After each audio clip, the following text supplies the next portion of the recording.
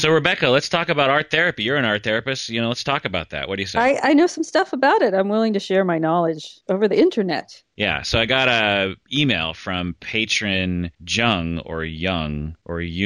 But before we get into that email, let's introduce the podcast. This is the Psychology in Seattle podcast. I'm your host, Dr. Kirk Honda. I am a professor and a therapist. Who are you, Rebecca? My name is Rebecca Bloom, and I'm a licensed mental health counselor and a board-certified art therapist. I just survived a 4-day psychodrama retreat, and I kind of want to talk about that at some point. Ooh, let's talk about that in another episode. What do you say? Okay. And I tweet, and barely anybody pays attention at rbloom_ATR. rbloom_ATR tweet. Okay. Patron Jung or Jung or I'm not sure. Hi, Dr. Kirk. I really enjoy your podcast, and it's helped me develop a deeper appreciation for psychology.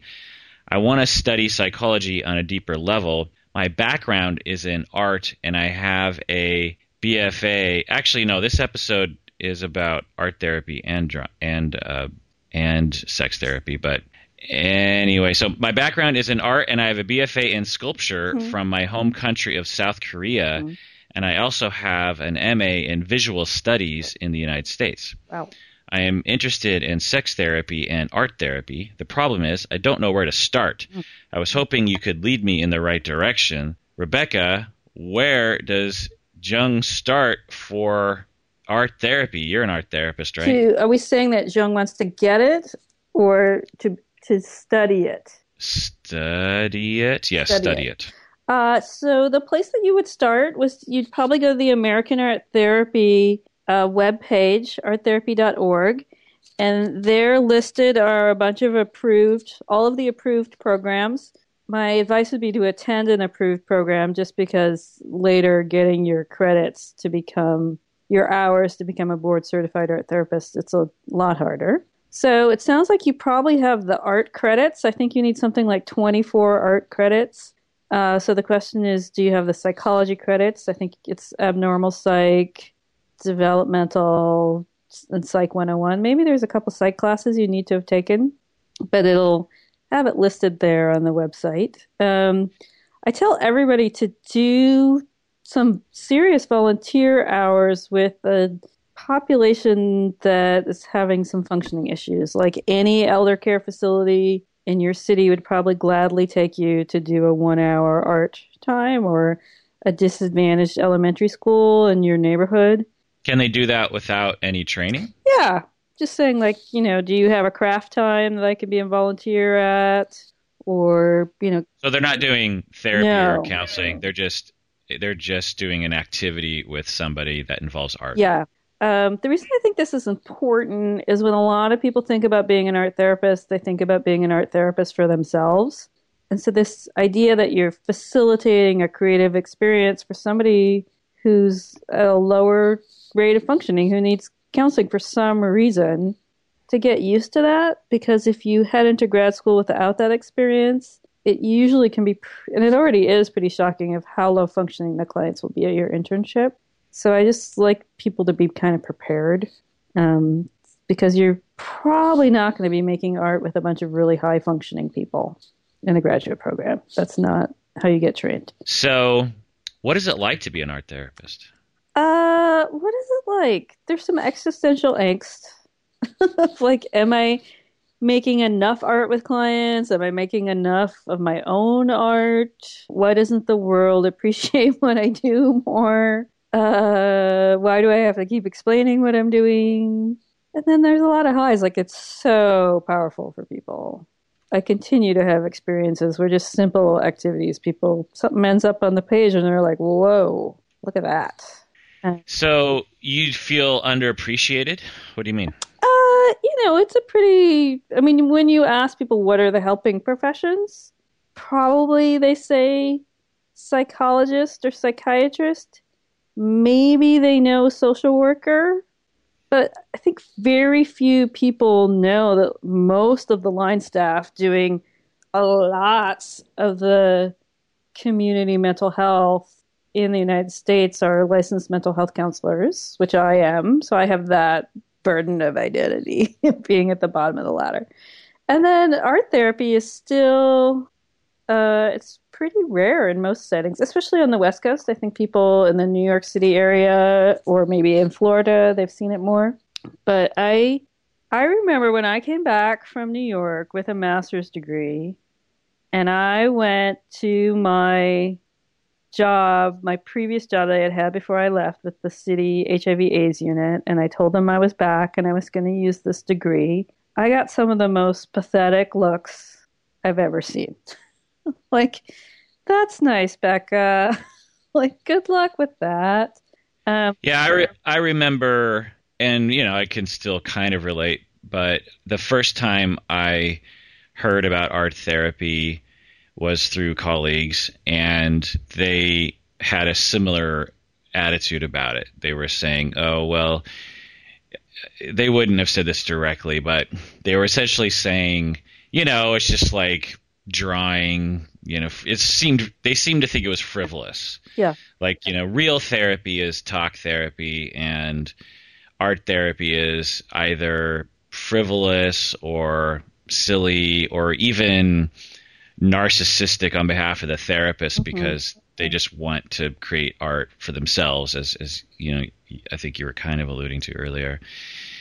And having worked closely with art therapists in art therapy training programs for the past 15 years, ever since Janice Hoshino developed the program at Antioch University, Seattle, I've come to respect it just as much as I respect any other field. It's a legit form of therapy. It is highly regulated. It's highly professional.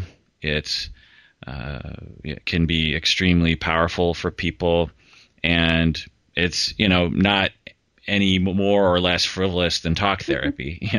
Whatever you think of talk therapy, it's the same. And I feel bad for art therapists because of this, notion that's out there, not only perhaps among the public, but among professionals. As a marriage and family therapist, you didn't even mention us, by the way. Oh, right. Sorry. That's just par for the course, like you listed the professions, and marriage and family therapists are even lower than counselors in terms of, advertising or knowing about us.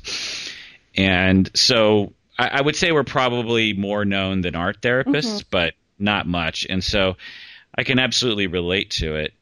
On one hand, I'm just like, do I really need the public or even my field to justify my place in the world? No, but it does kind of bother me sometimes, to be left off of a list. Who was I talking to recently? I can't remember, but someone sent me something to read, or I can't remember what it was, but I think they were actually, as a program director at my university, I'll get emails every day asking solicitations of some sort, and so someone sent me a recruitment letter to recruit various professionals into their advocacy group of some kind, and they listed all the different professions. If you're this or that, we're totally open and we welcome all of you. And they left off marriage and family therapists. And so I emailed her back and I was like, yeah, I'll absolutely distribute this to all of my students in the couple and family therapy program. But just a side note, you didn't mention us in the list of people. And then she emails me back and she's like, oh my God, I'm so sorry. I'm a marriage and family therapist. So we even leave ourselves off the list, for Christ's sake. Yeah. So I can relate. And it's a funny thing to. I'm sure it's similar in the medical profession. Like I'm sure, I don't know, foot doctors don't get any respect. It's like, oh, you're just doing feet. You're not doing like the heart or the brain. You're just doing feet. Big deal. Or pediatrics. Or you're just working with snot-nosed kids. Yeah, I think they get the love. Really? Oh yeah. But within the profession, I wonder, right? In terms of like who's when a pediatrician walks into the conference, I'm just guessing they don't get as much oohs and ahs as when a heart surgeon walks into the room. Just a guess. But anyway, so identity problems. Well, let me ask you another question. Mm-hmm. So at Antioch University, Seattle, art therapists are either clinical mental health counselors like yourself, mm-hmm.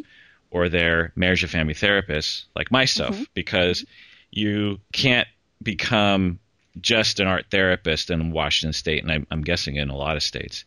You have to be licensed as either you have to be licensed in something else, and then you become additionally certified as an art therapist. Right. There are some states that are working really hard to make art therapy certified or licensed in that state. And there's a lot of debate within the field itself because really, for me, the reason that license matters is that insurance companies will pay for it. So There's this idea of a license with no teeth. Like, is it better to be under a bigger umbrella and be a licensed mental health counselor and be able to be paneled with insurance that way? Or would it be better to be in a tinier slice and be art therapists, have their own licensure? I'm going to go out on a limb here and say, for me personally, it's better to be in a bigger pie. I've seen what happened in New York. That was the first state to do it, and there was some serious problems with the state coming in and regulating too quickly a field that it really didn't understand. What they do? It just made it harder for people to get jobs, get entry-level jobs, because then all of a sudden everybody wanted a licensed art therapist, whereas people needed training-level jobs before they could have, so that they could get to that level. Does that make sense? Yeah. And people needed jobs right out of school to get their hours. And for those that don't know, in order to become fully licensed, you have to have a certain number of years after graduation, and it's usually 2 years. And so there's this. So when you're in graduate school, and then you graduate. And then there's this 2-year time before you're actually fully licensed. And what you're saying is no one wanted to hire those art therapists who were right out of school but weren't fully licensed yet. Right. So there was some real tenuous stuff like, oh, we don't want to, piss off the regulators. But just like in Washington State, there's now LMHCA, Marriage and Family A, which is called an associate, which means I'm just in the beginning. And there are jobs that are kind of geared for that associate time. Right. In other words, that 2-year period of time before you're fully licensed, but you're graduated, you have an associate license, which is a new thing, at least in Washington State. And it makes it sound like you're licensed, but you're almost there. Right. And that helps people have more confidence in your, competence level. One last question, or a couple last questions about art therapy. I think I've asked you this before. Do you think that it's irresponsible for therapists or counselors to use an art therapy directive or some style of art therapy without an art therapy education or certification? So I think I use guided meditations all the time. Am I certified in mindfulness or, no. But I've done it enough and done it on myself enough that I feel comfortable of when to use it with a client.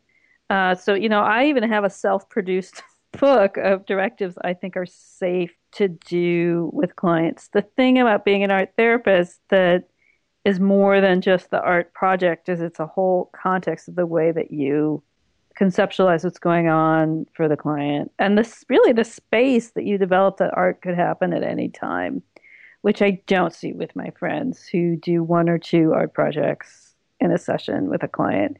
Just like you would get a book that has DBT skills and do a worksheet with your client on that. You may not be trained in DBT, but you feel confident doing this one worksheet. It's part of your repertoire. So I am totally fine with people having a directive or 2 that they feel really experienced in. They've done the directive themselves, and they feel comfortable doing it with the client.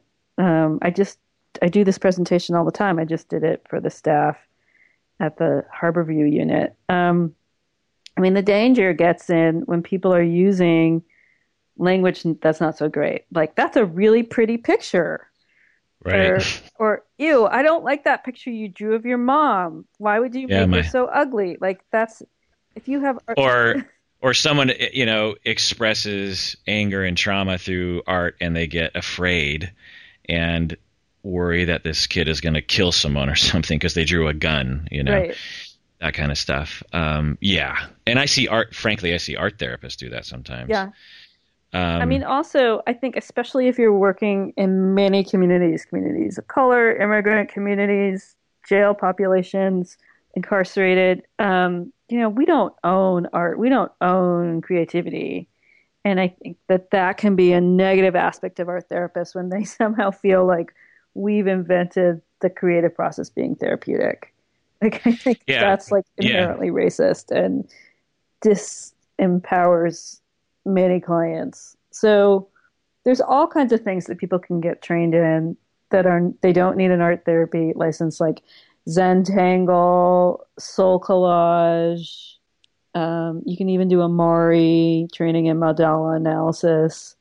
So, if you're really interested in it, spend some time and get some training. Yeah. For me, just in my work with my clients, I started using art with children, and I don't even know if I call it art, really. It's just like,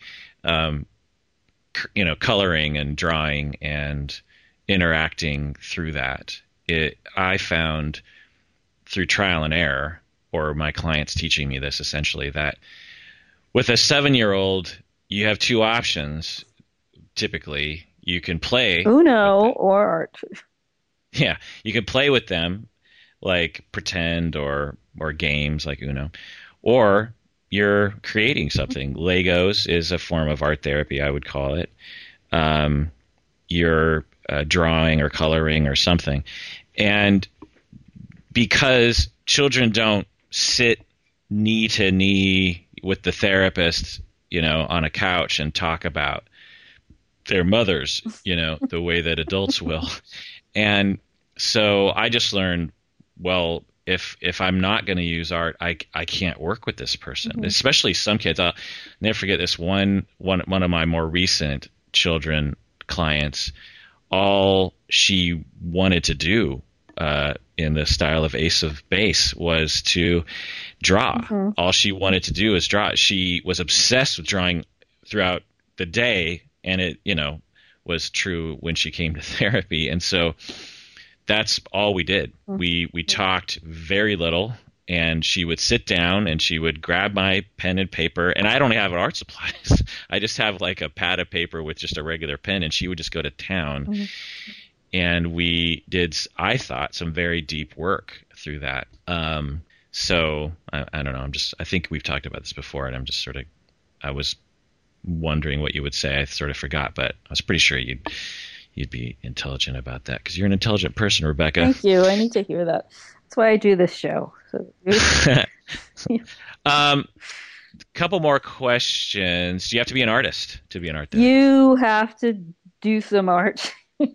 You need like 16 art credits from an approved college, not like you took an art class down the street, but you need to have gotten those credits in college. Like those wine and painting classes? You can't count that.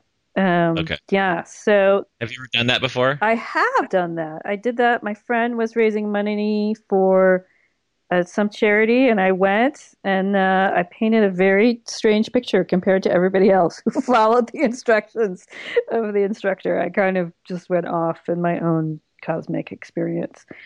Yeah. Yeah, I always love those pictures where it's like, all 8 of the participants will pose at the end, a little rosy-cheeked and, showing their paintings. And there's always like one person with like the strangest every other version looks, vaguely similar, like a bird on a tree or something.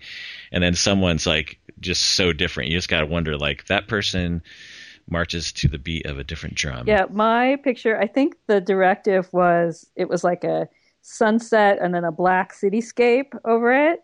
And mine looked like a scene out of Firefly. It was like a future planet, some kind of advertisement with some like kind of future, vaguely Asian writing. Like there was something really different going on in mine. What's a session look like typically?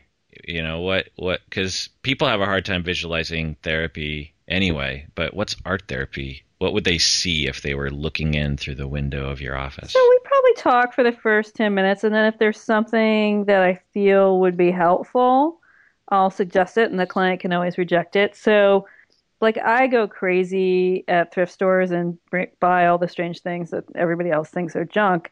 So I was at this thrift store, and one of the things I love to find is that bisqueware from like you paint pottery shops that hasn't been painted yet.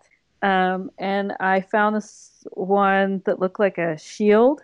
And I had a client who was separating from their spouse, and it just seemed perfect. Like there was this real fear about telling people and feeling unprotected. And I said, you know, I found this thing and it looks like a shield. Do you want to make a shield today? And they were like, yes, that sounds awesome. And so so I have also as an art therapist, I know more about materials than you do. And so I have things in my office that are awesome and expensive and I know how to use them. And one of them is Copic markers, which are graphic artist quality markers that are like $5 a piece. This is what this is how people color comic books as they use these markers. So they're like super high quality. And so and also as an artist, like I'm always mixing things up. So I've discovered over time that these Copic markers work great on bisqueware. And so they decorated their shield and it was full of symbolism and it had a lot of weight to it because of the ceramics. And that was really attractive to me as a therapist. I wanted to give this person something that had weight to it because when you're going through a separation, everything is so up in the air, literally. So I'm kind of thinking about things in an artistic, conceptual way. Cool. Yeah. And some of your clients, you don't do any art therapy with, correct? And I was just talking to one of my art therapy supervisees the other day, like, you know, sometimes a big chunk of time will go by and I'll realize, like, I have not made art with any of my clients. Like, what's up with that? What's my own resistance? Really? Like what's that, like weeks? Yeah, sometimes. Weeks will go by without making art with any of your clients. Maybe not weeks, but. Well, that surprises me. I was under the impression that it was just more interwoven with most of your clients, you know, or at least one of your clients, because you see clients all week long, right? Yeah. Yes, I have the privilege of. You have a new office. How's that? Yeah, working it's out? great. I have a full-time private practice in beautiful Hillman City. I mean, sometimes it can be tough. Like people can be in real intense crisis. You know, like you hit certain times of year. I would say for me, I don't know if you find this in your practice, but the end of summer can be that way in a practice where everybody's in major crisis. Huh. And it can be hard to say, like, can we make art about that? You know, it's like you're really problem solving with somebody trying to figure out, you know, how to keep a relative out of inpatient. Like, you know, you're doing some pretty intense work. And sometimes it's easy to say, let's make art about that. And sometimes, you know, I'm tired and I don't want to do the cleanup. And, you know, it's cyclical. I mean, I would say just like meditation or anything else, like it is a practice and you get out of the practice and you have to get back into the practice. Is it laziness? It can be on my part. Yeah, so I can imagine just being a little tapped out. You might just be like, you know what, I'll do a good session with this person, but I'm not going to take any massive risks because I don't have the energy for that. Yeah. Yeah, and some of it can be timing too. Like, you've really got to be able to break the client's narrative and say, like, we're going to make art now. Right. Yeah, they're in the middle of a sentence and you're just shoving pens in their face. You know, I just realized that the word marker is literally the verb it's the form is mark, to mark. It's to mark something. A marker marks something. Do you ever have that where you realize that a word has it's just so obvious where the word came from. Yeah. I feel like I'm often late to realize these things. Recently, a couple months ago, I realized the word understand is literally under, you stand under something. You're standing under, so you get it, you're holding it up, or you're supporting, or it's like you've got it, and just all these different words like marker. Marker is to mark. I don't think I ever realized that. Well, sometimes I like to call art therapy marks on the page therapy. Okay. Because then people get less stressed out. So recently there was this thing going around on Facebook, who are the 4 fictional characters that best represent you? So I did Buffy, Molly Ringwald from Pretty in Pink, and Eeyore. Those are my 3. Too much comment. It was really fun. Lots of comments from different people, different thoughts about that. But I thought the one really funny comment was from my friend who's a psychologist. She said, that Buffy image is funny, but she should be she's holding like she's holding the wooden dagger. And she said, she should be holding a paintbrush.